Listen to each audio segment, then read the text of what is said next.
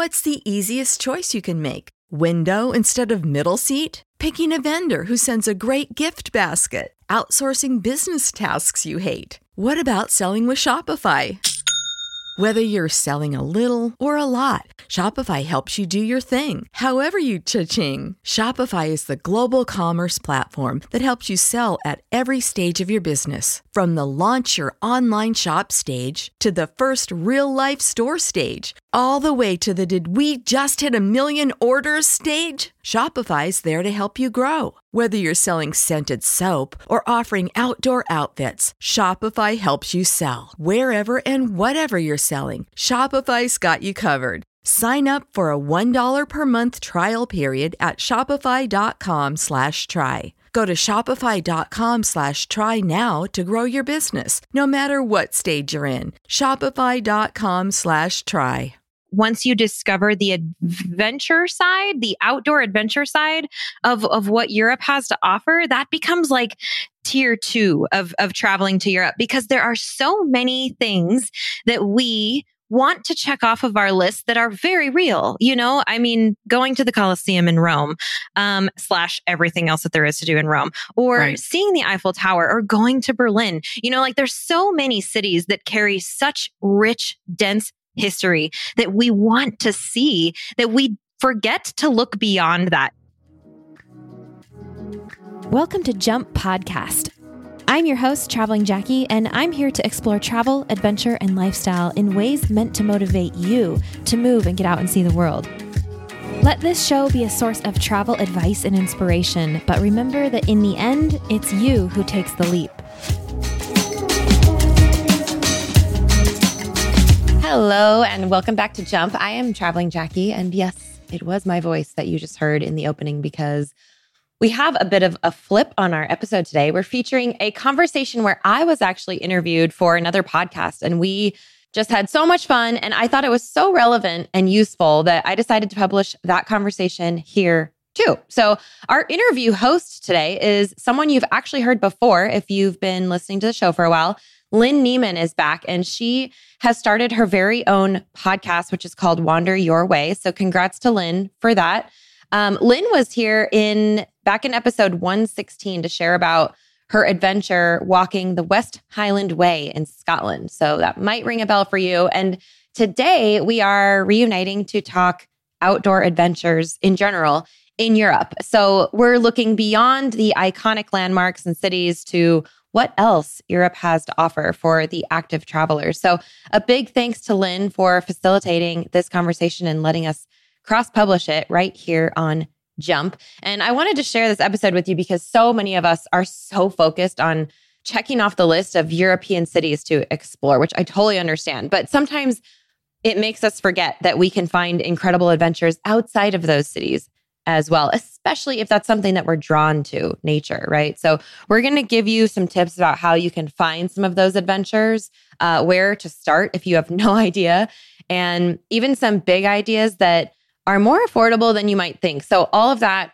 is coming up. So prepare to daydream big time and maybe add a few things to your European bucket list today. This is certainly a fun one. And at the end, I'm going to share another example of an adventure activity that I forgot about while we were having this conversation, but it really stands out in my mind as something unique and kind of out of the box and might get you thinking about something you might want to try.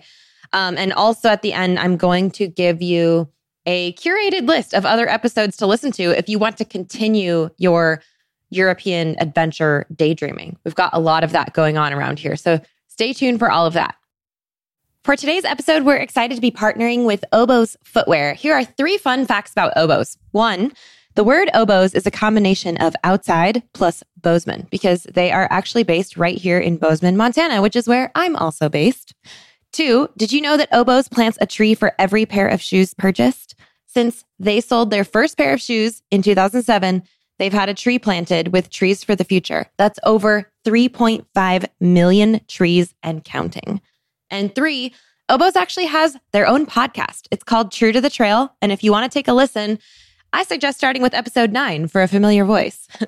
I couldn't be prouder to be partnering with Oboz for the past nearly a year now. They are a brand that truly cares about people and the planet and staying true to the trail. Oboz is ready to support you on your next adventure, so check them out at obozfootwear.com. That's OBOZ footwear.com, obozfootwear.com, and look for a special link in the show notes if you want to explore more.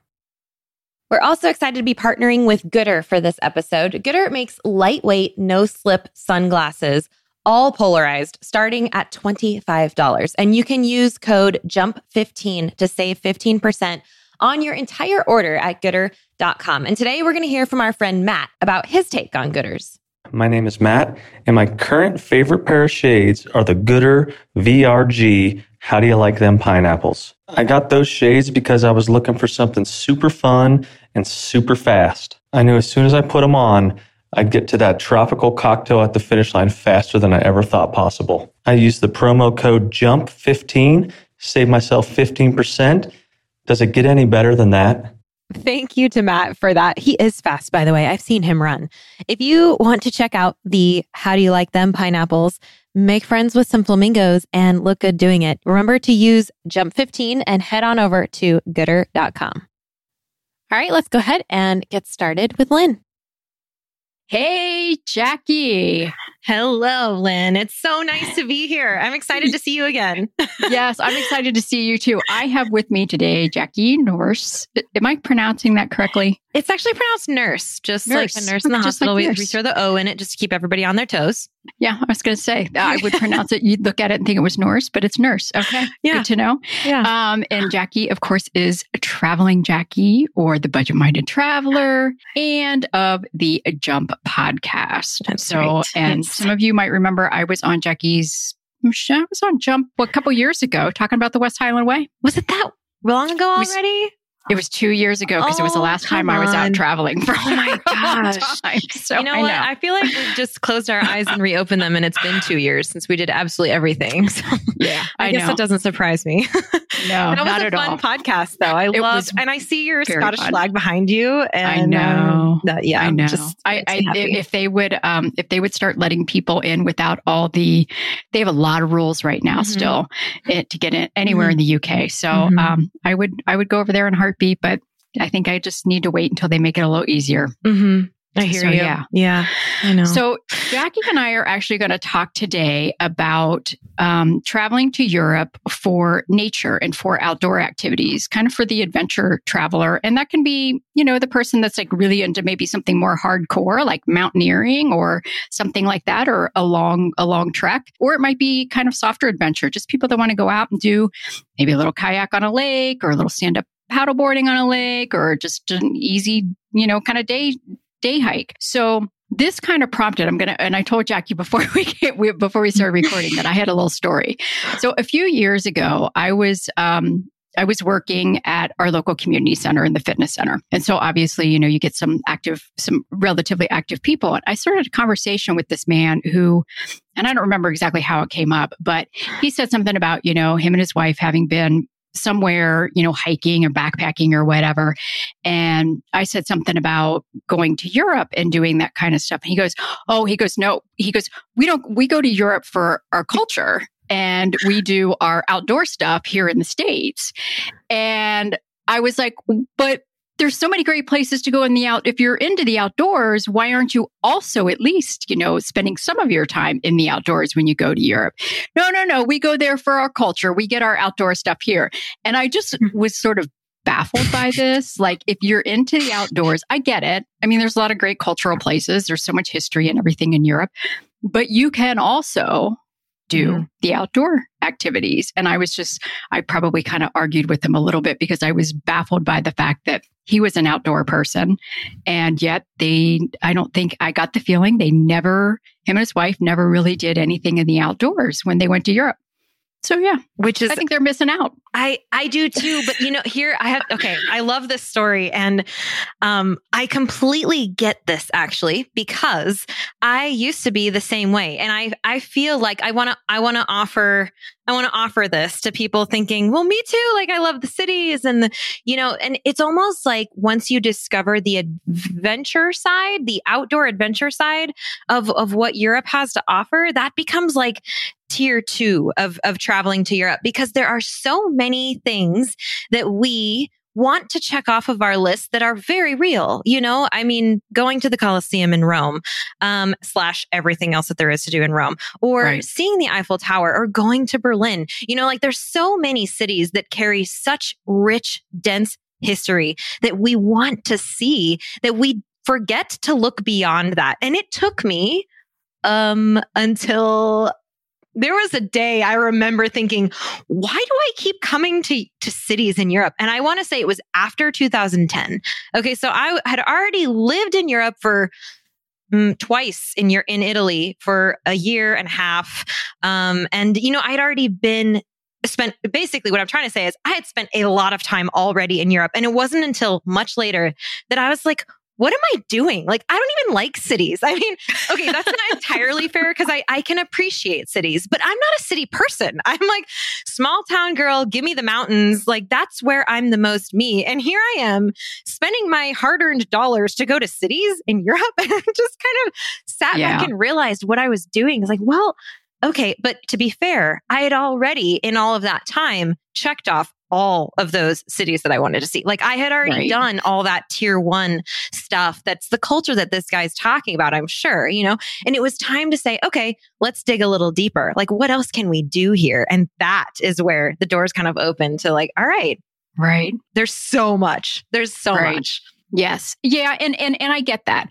I just think that you can have your cake and eat it too.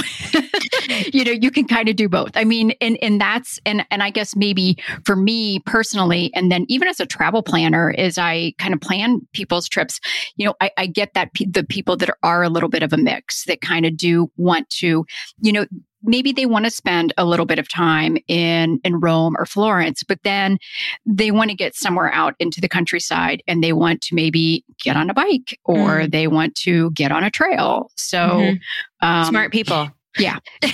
Honestly, before you do it, you have to have the thought to do it. Right. And that simply enough is what I had been lacking was what is there to do in Europe? City. You forget that there's another option.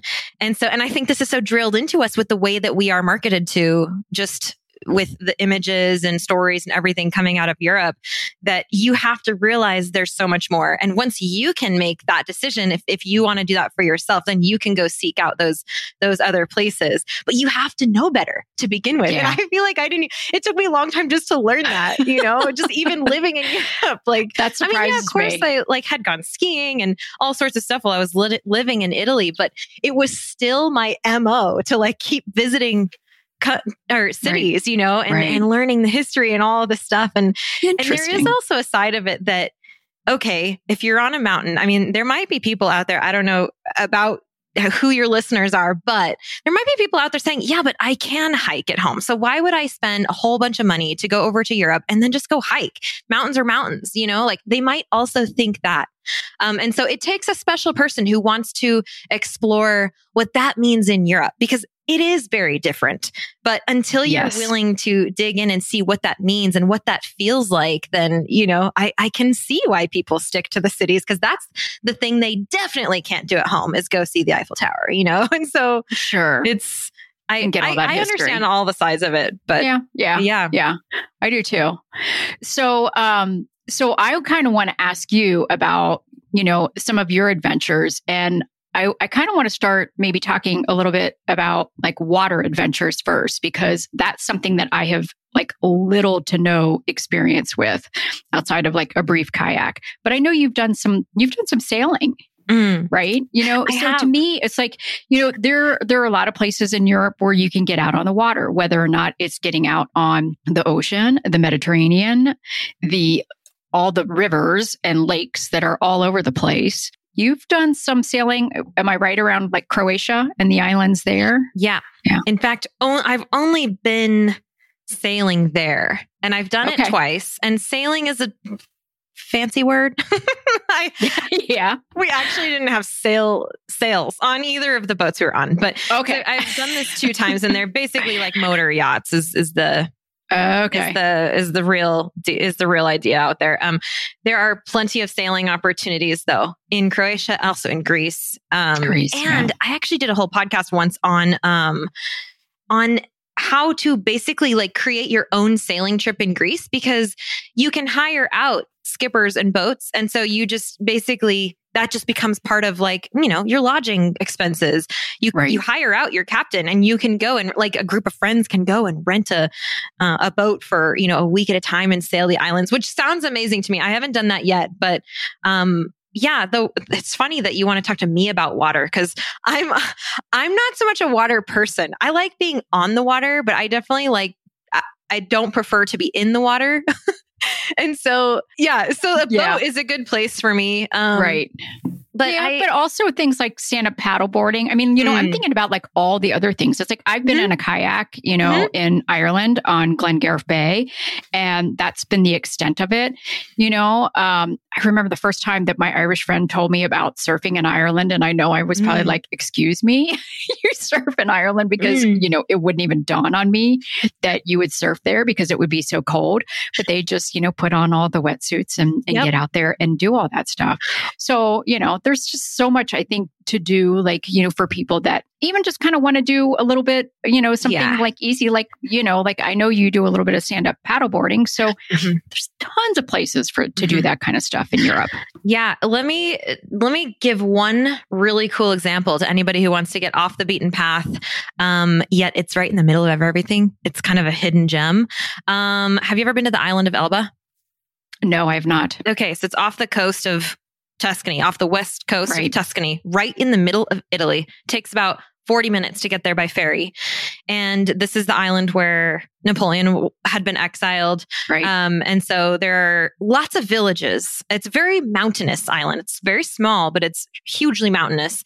And believe it or not, speaking of things you wouldn't normally think of, this is the place where I did my very first scuba discovery dive. Really? Yeah, I know. I'm like, wait for it, because when I tell you, you'll be like, what? Why? But it was, you can dive off the coast there. There are dive shops on Elba, and I was there on an adventure trip, and we did a discovery dive. Well, that was how it had been marketed to us. There were some people on our trip who were licensed, or whatever it is you get, certified. Yeah, not licensed, certified. And they were allowed to go like without the guides, you know?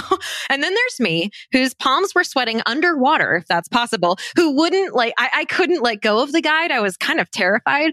But there's a shipwreck out off the coast of Elba. And it's from like I think 1981 or something. It's not that old, and it's not morbid. Nobody died in this shipwreck, so it's not like a scary thing looking at it, but it is a boat where it's not supposed to be, right? On the bottom of the ocean. Right. And so we took a little discovery dive out there, and actually what was scary about it for me was that I'm scared of heights. Like, I'm really afraid of heights, and getting underwater and seeing a boat underneath you is just, there's something very wrong about that. Like, you're not supposed to be up above it. So I had more of a fear of heights than my water thing was affecting me that day, which was really interesting. But back to the point, I never knew that you could do that on the island of Elba. And I mean, these adventures like these little things are absolutely everywhere. And that is a really good example of just paying attention to what's being offered. Like, what are the signs saying? Who are the adventure companies around here? Like, what are they offering? Because you just never know.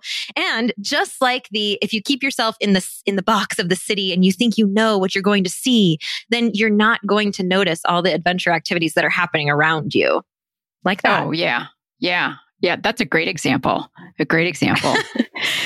You know, I feel like there's just, you know, I remember too, like being on the north end of Lake Garda. And again, it was like a place that I didn't think about it, but it's very windy there. So there's lots of windsurfing. So everybody's out windsurfing. And again, it's like, it's not very far from Milan. You know, there's actually all these other cute little towns that you can just kind of, you know, hang out by the lake and not really do much. But then there's like this whole like windsurfing culture that is there. So, you know, to me, it's like, you know, and it's actually probably pretty well known, but like for me, you know, maybe not being so much of a water person, like finding that out, I was like, wow, that's, you know, really cool. Because again, you know, it's like, I'm not thinking about that when I'm on Lake Garda. I'm thinking about just being mountains and good food and your next cappuccino. Yeah. I know. Exactly. It's because that's what we've been trained to think about. But yeah, I actually learned a lot on that trip that I went to Elba, a lot about the different like spelunking and rafting that happens right there in Tuscany that I just honestly never knew. Yeah. Which I felt, and I also went sailing. You know what? I forgot all about that when we were talking about it like 5 minutes ago, but I did get out on a sailboat right there too on the coast, right outside of, on that western edge of Tuscany. We took a sailboat and you can learn how to sail there. Like you can actually go. I mean, this is, if you're going on a little trip to Lucca or something, one of those small, like walled cities, like get to the coast and see what's happening there, because we did get on a sailboat there. We took a little cruise up and down the coast on a real sailboat. not on the motor ones. Not on the motor ones. not to be, there's nothing wrong with the motor ones though, because they just have a different purpose. But sure. Yeah. In fact, the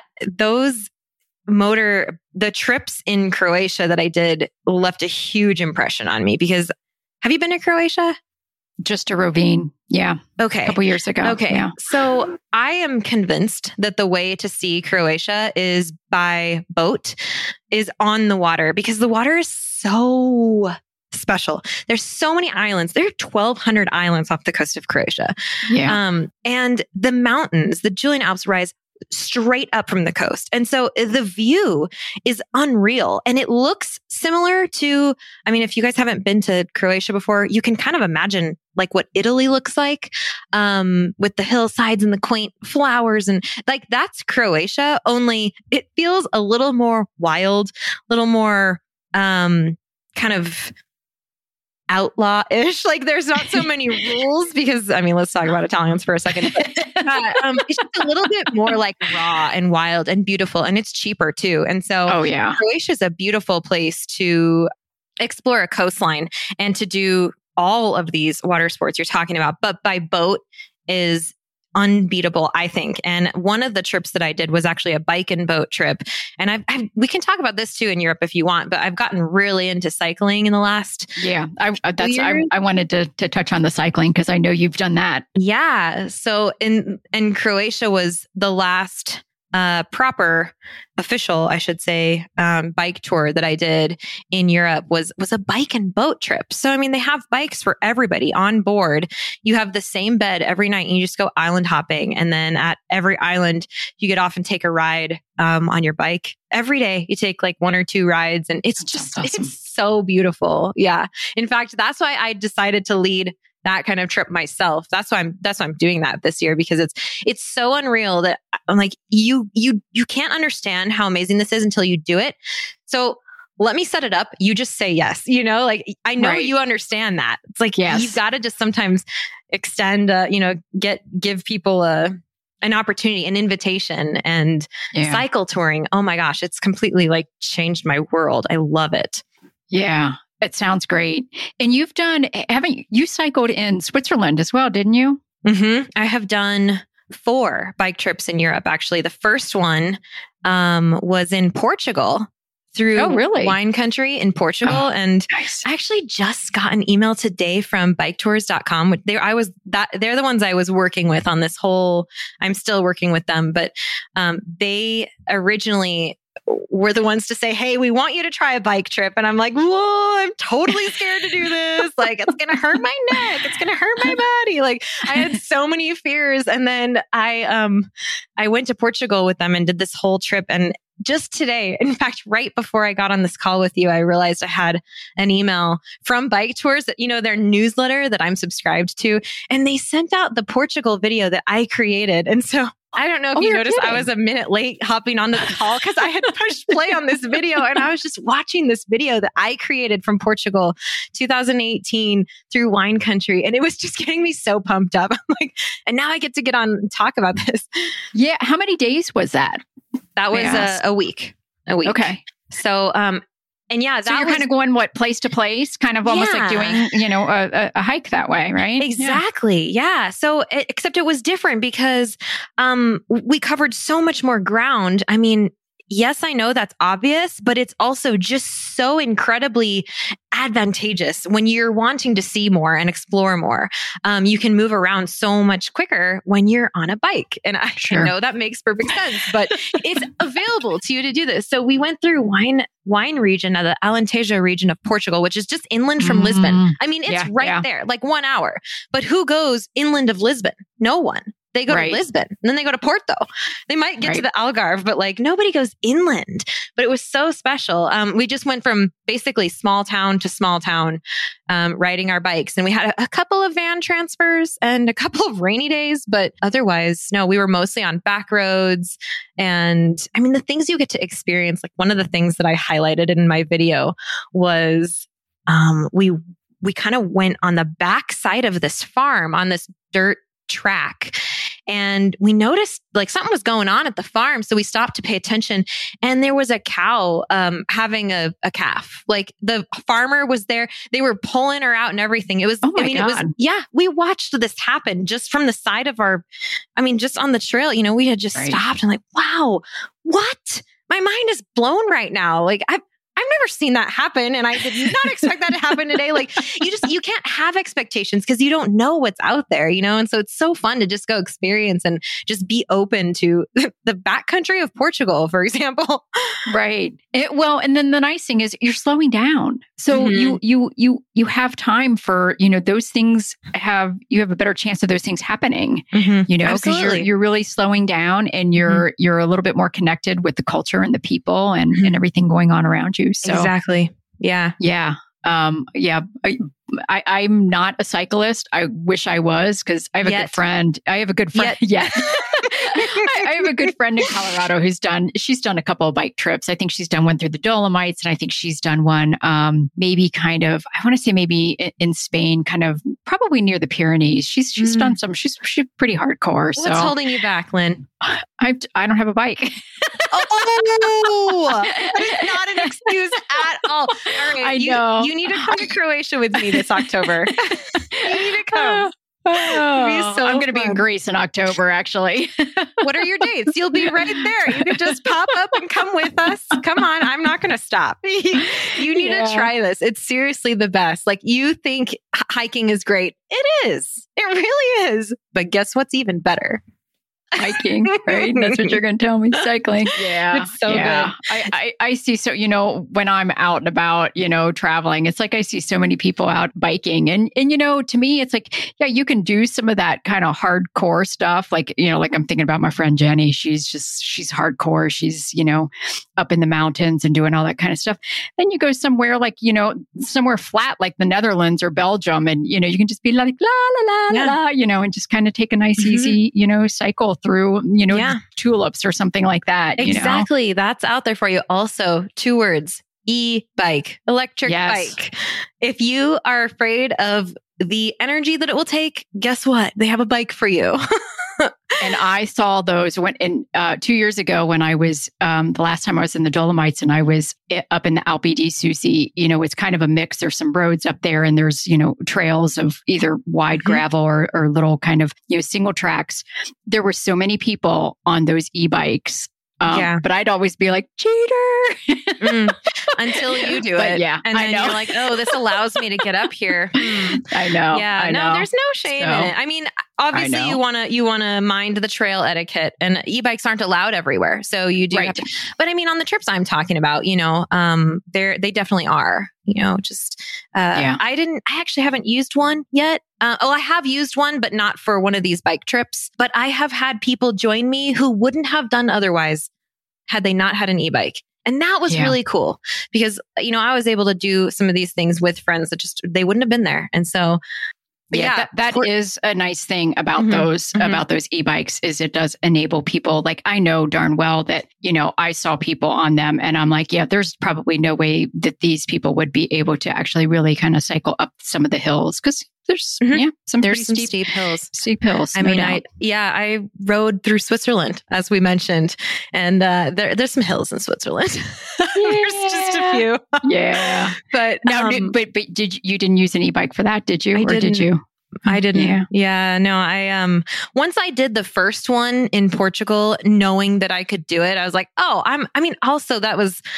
I had been in really good shape that year. I had just been, that was like at the end of my 3 years of just being nomadic, which basically all I did was run and hike. And for 3 years, I was just in super good shape. And so, because there wasn't a lot for me to do, but explore, right? I was constantly traveling. And so I was just keeping that up. And yeah. And so that's why once I did the first trip and knew I could do it, I was like, okay, I can do this. It's my own personal challenge to not use an e-bike, but I actually have one set aside for myself for this October in Croatia because I'm doing 2 trips back to back, and I'm a little worried about all of the mileage and also being, the host and wanting to be able to chat with people. It's a different experience on an e-bike. It's a beautiful thing, really. Yeah, it is. I'll try one. Maybe I'll try one. I'm going to be in the Dolomites actually in September, so maybe I'll try one there. Oh my gosh, maybe please that's do. A good place to try. And then tell me and say, Jackie, you were right. I probably will say that.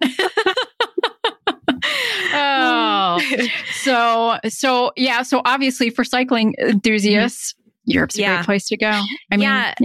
And I did, let's see, I just want to mention one more of those that I did because we haven't mentioned it yet, was in Austria. I actually rode my bike by myself all the way across Austria. Really? On the Danube. Yeah. Because the Danube River, being a river, it's flat, and so that entire trail was pretty flat. And I would recommend that particular route to anybody who wants to sample it because it's gorgeous and it's easy. It really is. And you can't get lost because you're following a river the whole way. If you take a turn and end up in a town instead of on the bike lane where you're supposed to, whatever, you figure it out pretty quickly. But you can go. I started at the edge of Germany, in a town just inside of Germany. And on the first day I crossed into Austria and ended in Vienna. So I went all the way across on my own. It was a brilliantly beautiful experience, solo female experience, quote unquote, nice. It was super safe. I had a wonderful time and I saw a lot of families out there. And so that's suitable for absolutely anyone who wants to have a taste of just a different style of Europe. And how long was that? Also a week. 220 miles. Okay. I don't know which one you were asking there. But Well, probably a little bit of both. Yeah.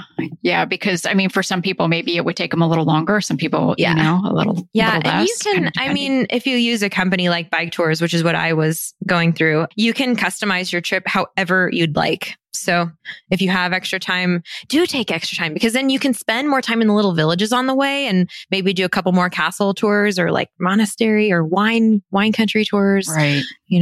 So that sounds really great. And you're right. That's such a great way for somebody that's maybe, worried that they wouldn't be in good enough shape or something like that and wanted something that was relatively easy. That sounds like the perfect thing to do. Totally. And you can even take an e-bike there. Yeah. So, that's recipe for speed right there. Just don't run over any children. Right. Yeah. Let's say one more thing because people might be thinking about this too as being worried about traffic. And if you go on a proper bike tour, basically what I mean by that is if it is organized and has, by a company that's local, which that's who Bike Tours uses, is a bunch of local companies. And so it's luggage supported, which is great. So you don't have to take your bags with you. You don't have to weigh down your bikes. And also most of these routes are very carefully selected to be as little traffic as possible. So that's not generally an actual concern. Yeah. Right. No luggage, no cars. Almost, If you do it right, then you can be just completely supported and completely on your own too. I never saw the people who were in the background of my trip. It was just me, but my bags would disappear from the front desk and didn't reappear at the next hotel. And I would just be on my own during the day. And I had a phone number that I could text if I had any problems, I felt totally safe and supported the whole way. So it is a really good entry point for those people seeking maybe something extra. Mm-hmm. Yeah. Yeah. Yeah. Having that support's great. That's how I did the West Highland Way. It's just, your bag, you put your bag somewhere and then it just shows up at your next place. And all you have to worry about is what you need for the day. And off you go, whether or not you're on a bike or you're walking. So it's brilliant. So let's talk about some of our favorite places in the mountains, because I know you and I are both mountain people. Mm-hmm. Yeah. So what, I remember listening to a podcast of yours. I think it was, you were in Bosnia. Oh yeah. You sat and you were out kind of on a longer trek. Yes. I think with some friends, right? Mm-hmm. Yeah. I loved that episode, by the way. I will just tell you that. And I'll be sure that we put a link to that in the show notes. But yeah, tell me about that, because that was a little different. It was. Yeah, it really was. So, have you ever been to the Balkans, the Balkan Peninsula? I've been to Croatia, and that's right, really it. Slovenia. Okay. I mean, and Slovenia, but that's not really, they don't consider that the Balkans 100%. Yeah, okay. But sort of, yeah.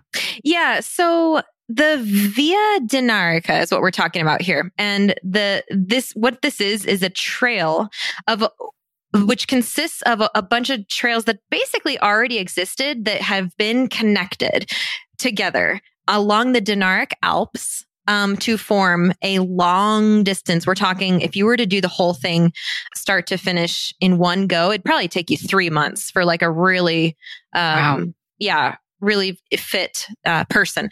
And so you can do pieces of this, all starting in Slovenia all the way down to Albania. So it goes through the entire former Yugoslavia. It touches all of these countries, which is the point.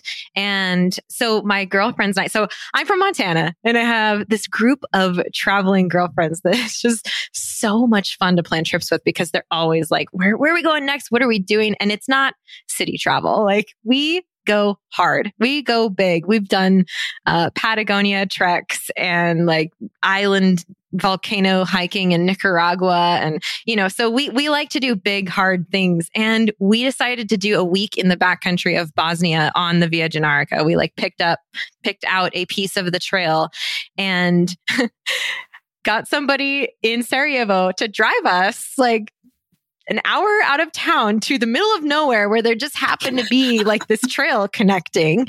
And I mean, our friend Jolie had figured all of this out just by like what research she could scrounge up on the internet, and talking to people in Sarajevo and trying to get like these logistics together for us. And I just will never forget her face when we got to this point and there was actually a trail there. She almost cried. She's like, oh my God, it's going to work, and the poor driver, who's like this 20-year-old kid, like a local, he's like, are you, you want me to leave you out here? We're like 5 women from Montana with our backpacks ready to go. We're like, yep, we'll see you later.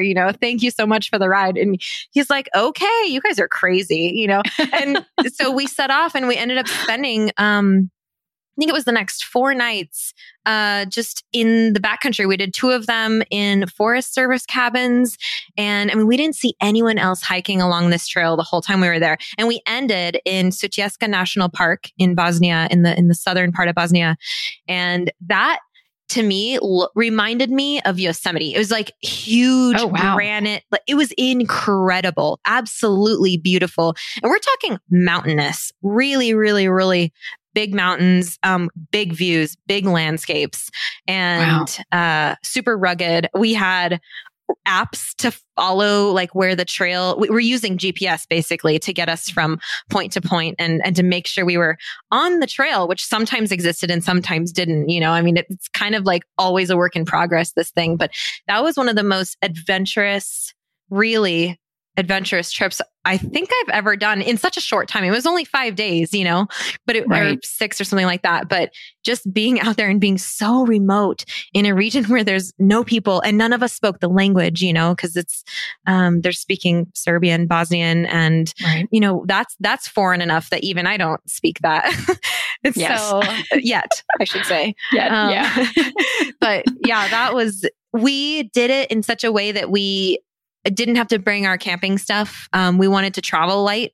And so that's why we did a homestay one of the nights where we actually stayed with a local couple who lived out on a farm, and they cooked us our meals and kind of sent us with like lunch the next day. And the 2 nights that we did in the Forest Service cabins, we had kind of camp food with us that we stocked up on in Sarajevo before we left. And man, I remember before that, I was a little overwhelmed. I was really stressed out. That's just where I was in life at that point.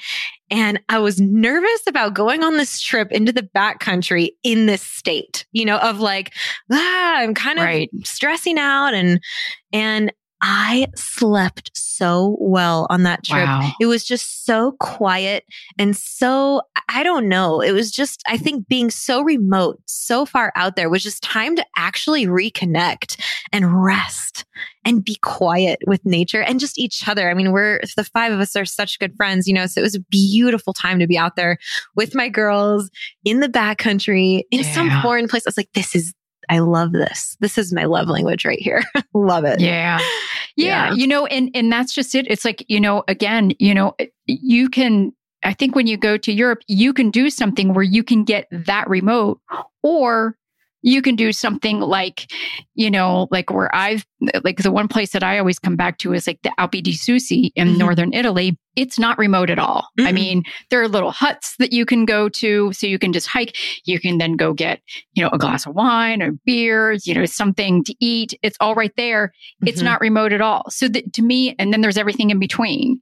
And, that's kind of the nice thing too, is like you can go and really get into the backcountry with something like what you did in Bosnia. And then you can have something where you have, you're more connected with the culture, and you're also just closer to civilization, and you have that. So you have kind of your choice when you go there. Absolutely. Not that you don't in the States, but I do think that there are so many more places in the States that tend to be, I lived in Colorado for 15 years. So I know it's more like you're away from civilization in a lot of places. Mm-hmm. Right. Yeah. And Europe it actually does a really good job at combining things so closely. I mean, I don't know if people, for example, realize that there's a coast outside of Rome, like 40 minutes, and you can go to the beach, or caves and hot springs. And I mean, there's the Apennine Alps just north of, just in Tuscany, I mean, there's so much going on right in the middle where everything is that sometimes people don't realize. Yeah. There's so many things that are now going through my head. I once went to a witch festival in the Harz Mountains outside of Leipzig, Germany. So really? Yeah, it's like happens around, I want to say it was probably fall. So it was probably close to Halloween time. But yeah, there's this little village in the Harz Mountains that has some folklore about witches. And I mean, it's gorgeous up there. There's like tons of hiking, and we did go hiking while we were out there. And I think there's some lifts you can take, or the telefericos. Yeah. Probably. But I mean, this is like in the middle, like right outside. That's my point, was just like, that was surprising too. Like, I didn't know that was there. You just kind of sometimes have to open your eyes and look what's next to the city. Like, what's next on the map? What is there? The Black Forest, for example, right in the middle of that whole heart of Europe in southern Germany. And that's on my list. Yeah. You know what? It's on mine too. I've only kind of skirted the edge of it. Bavaria though. Oh my gosh. My heart has been taken. Been there yet. Oh my gosh. You love it, Bavaria. Huh? Yeah. I do love Bavaria. There's a lot to do there. A ton of lakes, hiking. And this is right outside of Munich. So if you're going to Oktoberfest, extend your trip a couple days. And I mean, so many different lakes and really, really cool adventure. That whole region, Tyrol, south of Bavaria, like what you're saying, northern Italy, and then Austria. It is unbelievably beautiful, and I agree. Endless things to do. Yeah. And I would encourage anybody listening that if you don't know where to start with your own interests.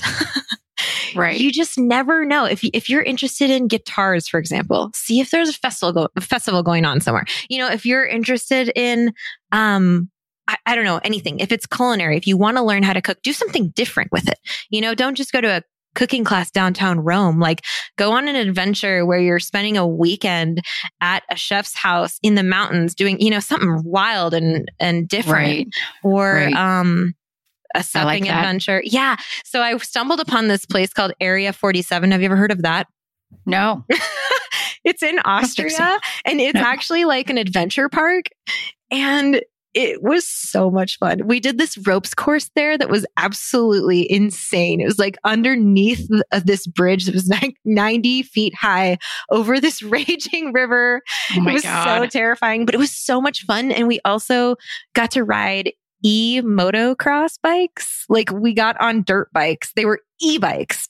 Oh my God. Like huge things where if you lean it over, you're falling down. Like you got to be careful on them. Right. But so much fun. Like I would never have done that, but we just kind of like, we should go to this place and see what it's all about. And I mean, yeah, I could go on. These things just keep popping up in my head of like these little gems that we've done. You've done so much. I mean, you've done a lot. That's for sure. And hardly anything too. I'm like, oh, there's so much more to do. I mean, yeah. I want to do a Scotch whiskey trek in Scotland. Yeah, that would be a good one. You know, I, after doing some episodes with Beau Fraser, who is a guide in Scotland. Is he related to Jamie? Jamie. Is she related to Jamie Fraser? No, but we did talk a bit about Outlander because she does get some Outlander fans that she takes on tours. But you know, we were talking about like so many of the long distance trails too that are just around Scotland. You know, and some of them are you don't have to do anything that hard. There are a couple of them that are kind of down like more in the borders area, and they're just kind of through. Kind of rolling pasture land. There's one that I think goes to a bunch of abbeys, like abbey ruins. So you're just kind of out in the fields and you come up to these abbey ruins. So there's the history element to it. And I mean, I guess that's one of the things that for me that I really like about kind of going, into nature in Europe is usually there's also, it seems like there's almost always some sort of cultural or historical element to it. Inevitably, there will be something along the way. Yeah. I mean, maybe not every time, but a lot of times there is. And, that's always kind of a nice plus as somebody who, like, I love history. So it's like, to me, I love being able to go out and see that as well and experience that. And that's something you get in Europe that you don't necessarily get here. Yeah. But yeah. And in the mountains. Right. And I remember like the first time like going into a national park, I think when I was in Europe, and I was like, why are there houses around? Because our national parks are so like, it's just about the land, whereas you don't really see maybe a town or anything. Like when I was in North Wales and going into Snowdonia National Park, well, there's all these little towns in there too. But that's part of it. It's sort of also part of the culture. And there's these cute little towns and there's, history and there's legends. And then there's these mountains and the forests and the streams. And, so it's this great mix of everything, which is kind of nice about some of the national parks in Europe as well, is it's not just the land, it's also part of the history and the culture. And, totally. Yeah. Yeah. I'm thinking about when I went skiing in Switzerland once, this was so cool. And I wish that we had this in the United States so much. But and this is funny because I was just saying that I was skiing. We also went hiking because there was not a whole lot of snow at the time. It was like Christmas in 2015. And my brother and I went skiing in Switzerland. And the very next day we went hiking at the same like ski area. But we hiked up to a chalet where both days, either on skis or on foot, it didn't matter. Once we got to the top, we had fondue at a chalet. I mean, we're in different places, heading up different aspects of the mountain, but there are lodges. Like you said, there were people, there are houses up on the mountain and people live there and they have for so long. I mean, you just ski around them, and then there are these lodges that serve fondue in the sunshine on top of Swiss Alps. That is what I wish we had. I wish we had a chalet culture here. That would be, hiking to food, like what's more rewarding than hiking to food? No Especially kidding. when it's fondue. Hiking Cheese. That cycling tour through the Swiss Alps, by the way, lots of fondue. Such a reward. Yum. Switzerland's kind of like the raclette too. The raclette. Yeah. Having like with the potatoes. Yeah. That's tasty. That's some good. And there's some pretty good Swiss wines as well. So And beer. Yeah. Mm-hmm. Yeah. It's, I just kind of find it's pretty amazing. I mean, and you just brought up like skiing. It's like, obviously, winter is such a great time to go over there too, because there's good skiing. There's, you can get out and do cross country skiing, snowshoeing, snowboarding, of course, and all the fun winter things. If you want to get, if you're a hardcore, like, rock climber, ice climber, there's places for that. So yeah. And there's no say, shortage of winter places. Yeah, this might be helpful too, is if that interests you, you can rent everything you need over there. So when my brother came to visit me that time when we went skiing in Switzerland, he brought me my outer, like my ski pants and my ski jacket, because those are two things I didn't have obviously traveling with me. But and I think maybe my goggles. But that's it, because everything else, like the hard equipment, we were able to rent very, very cheaply. In my experience, I've skied in two different ski resorts in Italy and then one in Switzerland. And in all of those experiences, I feel confident saying it's way cheaper to ski in Europe than it is in the United States. Really? Oh yeah. Even to rent, it's really cheap.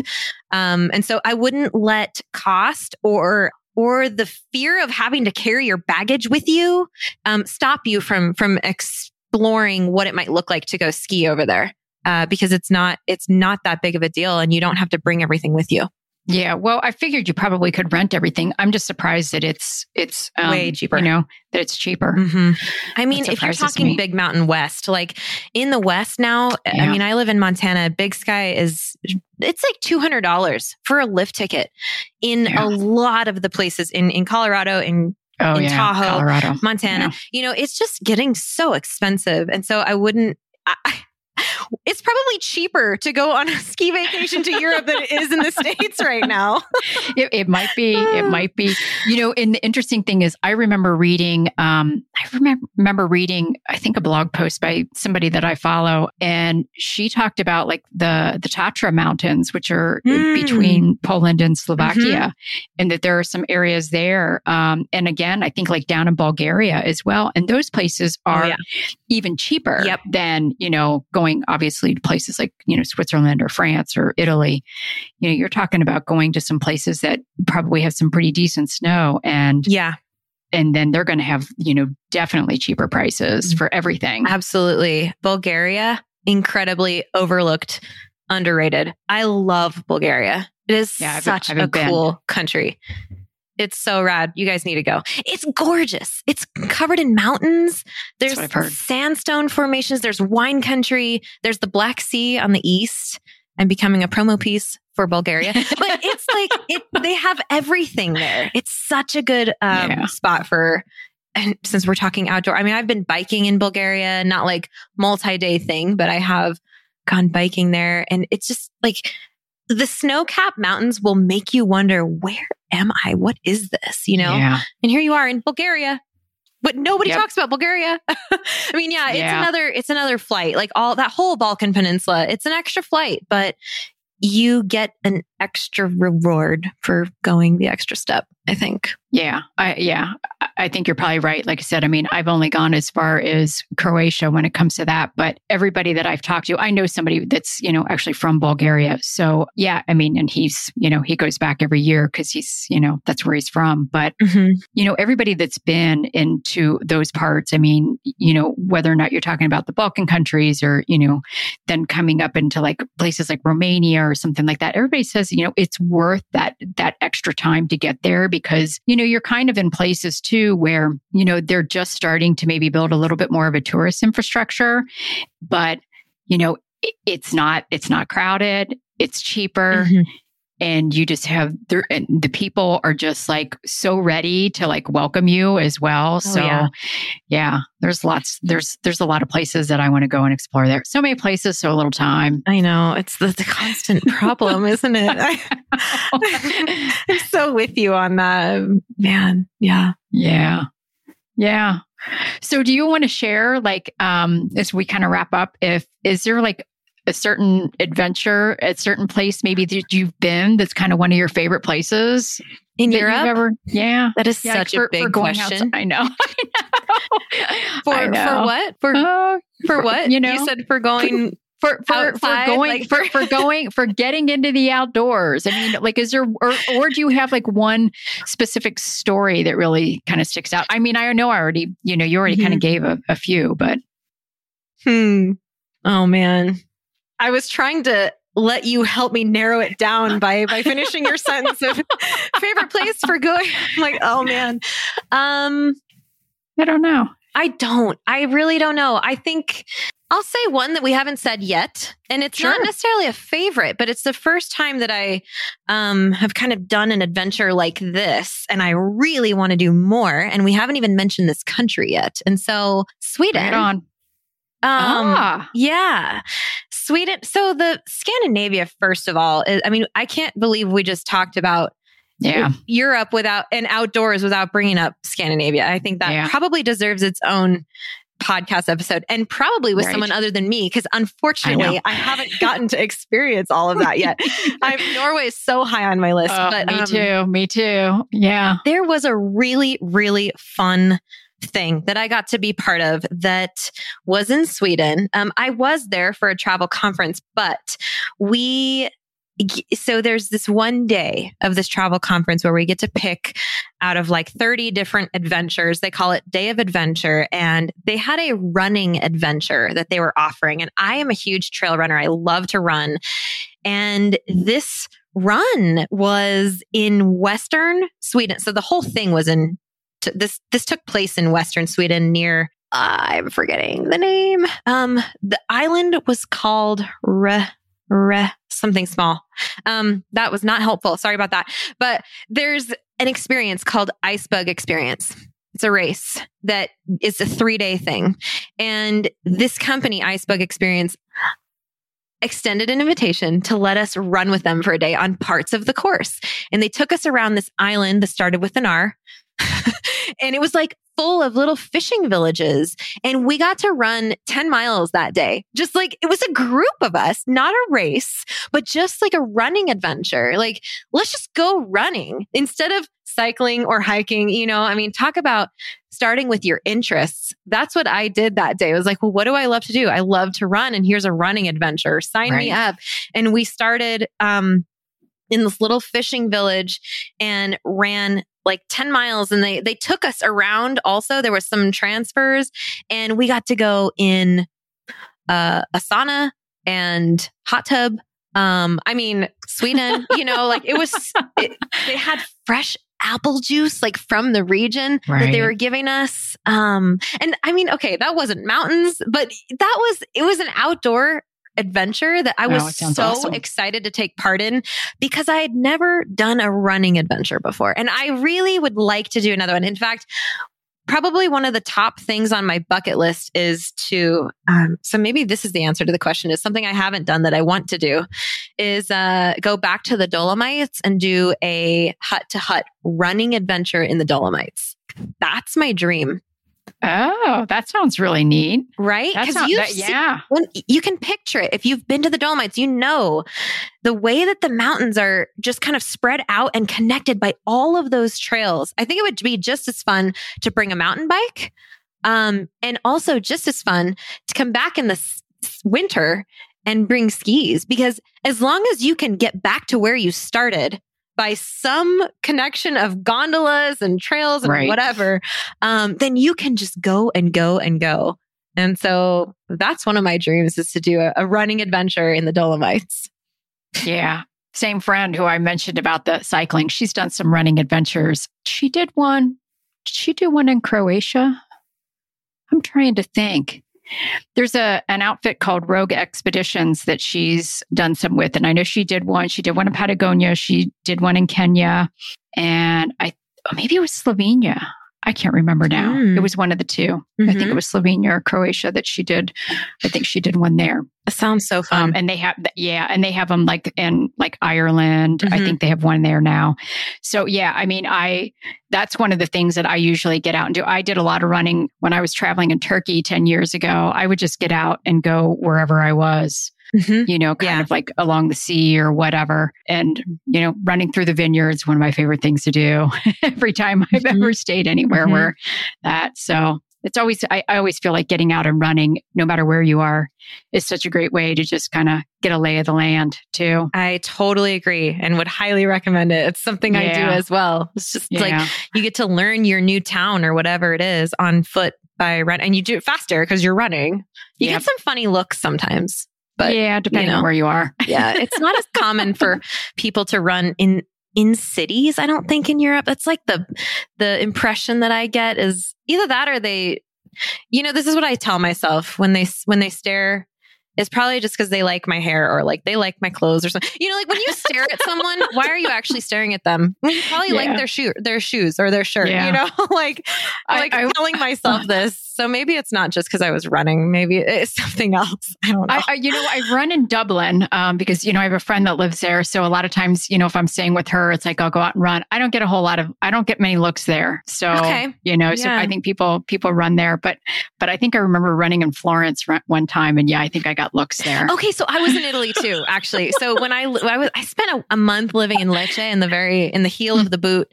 Yeah. And that is where I got so many looks. I'm like, all right, this is definitely not normal, but I have to do this for my own sanity. I'm just going to keep it going, whatever. And, for anybody who wants to know if that feels safe, sure it does. Like it's safe enough. And actually that's why I would stay on, I don't know, kind of busier streets and just to be always in someone's eyesight, there's people around and did make me feel safer. But yeah. Running. Yeah. So running adventure. Adventure. Yeah. One that you don't have to be an ultra marathoner for though. Because I'm not. I'm like a casual runner. Yeah. I'm with you. It's like, and I kind of got away from running a little bit, like kind of, towards the end of last year. And so I'm just kind of getting back into it and I'm not fast. And it's like, I would probably do something like that too, as long as I could just go out and maybe just do a handful of miles. Yeah. And then you could take me back and, Yeah. Or like that's where you hit the car and move on to the next hut, or whatever. Yeah, exactly. Yeah. I'm sure it can be done. That. Yeah. Well, this has been a lot of fun talking about all the places. Whew. Yeah. We could probably keep going on and on. Much. We definitely could. And we could probably have this like once a year as we continue to explore. And But I'm excited. Very fun. Thanks for having me. Yeah. Thanks for being on, Jackie. Yeah. And where can people find you? Traveling Jackie at Traveling Jackie or travelingjackie.com. And my group trips are Jump Adventures. So all of the above is where you can find me. All right.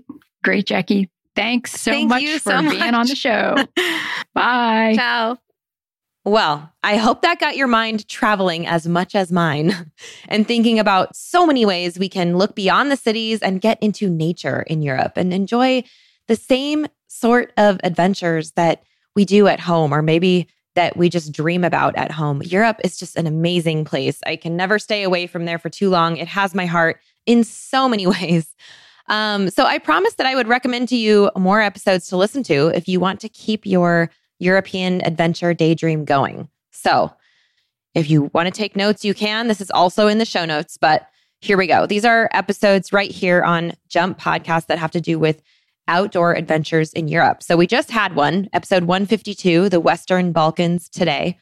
126, 5 adventure firsts in Europe. That was after I spent a month in Europe. And that does include a couple of mentions of that Area 47 that we talked about and some other things I did for the first time. 125 is off the beaten path on the Via Dinarica in Bosnia. That's the one we were talking about with my girlfriends. So we did that crazy adventure in the backcountry of Bosnia. 118 is hut-to-hut long-distance hikes around the world. That's with Sherry Ott. A lot of you guys know her, and a lot of that took place in Europe. Episode 116, I already mentioned, walking the West Highland Way in Scotland. That was with Lynn from this episode. 105 is off the beaten path in Tuscany. If Italy is on your radar, listen to that one. Episode 104, cycling the Swiss Alps. That was literally from the restaurant over fondue. My friend Carly and I were recapping our trip that we had just spent a week biking through the Swiss Alps. So that's a fun one. Episode 93 is all about planning a sailing trip and how you can like I mentioned earlier, hire a boat and a skipper and go on your own sailing trip. And then episode 91, just one more that I'll mention, is called 220 Miles Solo on the Danube Bike Path. And that was my recap of what that week was like for me cycling along the Danube River in Austria, which, oh my gosh, that was such a special trip for me. I loved that one. And I really do recommend that as an ease into that adventure, especially biking. If you haven't done it before, that's it's just such a good trip. It's so well organized and just easy because it's flat. And so you can kind of do it however you want. So anyway, so many ideas for you guys. If you want to get lost in those episodes, again, that list is in the show notes. And on top of that, I'm going to go ahead and put links to a few of the videos that I made from my bike tours. And I'll put those in the show notes as well. You guys who have been following me for a minute know how much I love biking. Enough to host you guys on a boat in Croatia this fall for our very own bike and boat trip, which I am so looking forward to. So check out those videos if you want to see more of what Lynn and I were talking about. And also, one more idea for you, because I told you that I would tell you a story about a unique adventure that stands out to me. I did mention that I like running, but for whatever reason, I totally forgot about this while Lynn and I were chatting. But once upon a time in Switzerland, on New Year's Eve, my brother and I did a midnight trail race to ring in the new year. And they do this every year. It's called the New Year's Marathon in German, of course, but it's called the New Year's Marathon. It's outside of Zurich. Because there's also a marathon. We did the 10K, and I am pretty sure there's a half marathon option as well. But it was just so cool. The race started in a gym, because it's middle of winter. It's actually cold. So you start inside in a gym, like a gymnasium outside of Zurich. And we ran a big 10K loop over the river and through the woods and neighborhoods along a trail. And because it was ringing in the new year, we started right at midnight. We did a countdown and everything. And then everybody set off with headlamps. And people like in the neighborhoods, not just people watching the race, but all the neighborhoods were just alive. There were ringing bells and fireworks going off the entire time. And because, I don't know if you guys have ever run in the dark, but because depth perception is totally off, we ran so fast. I actually PR'd my 10K time that night during that race, which is just wild. And that means that I ran my personal best 10K at that time. It was just so invigorating to be running with so many happy people in the dark. That was ringing in the year 2016. And it's just hilarious. We just had such a fun time. So all that is to say, back to starting with your interests. Think about what you like to do, what lights you up, and consider where you can find that thing overseas, even if it only takes, an hour, like a 10K, something different. Start with a simple web search. You never know where it might take you.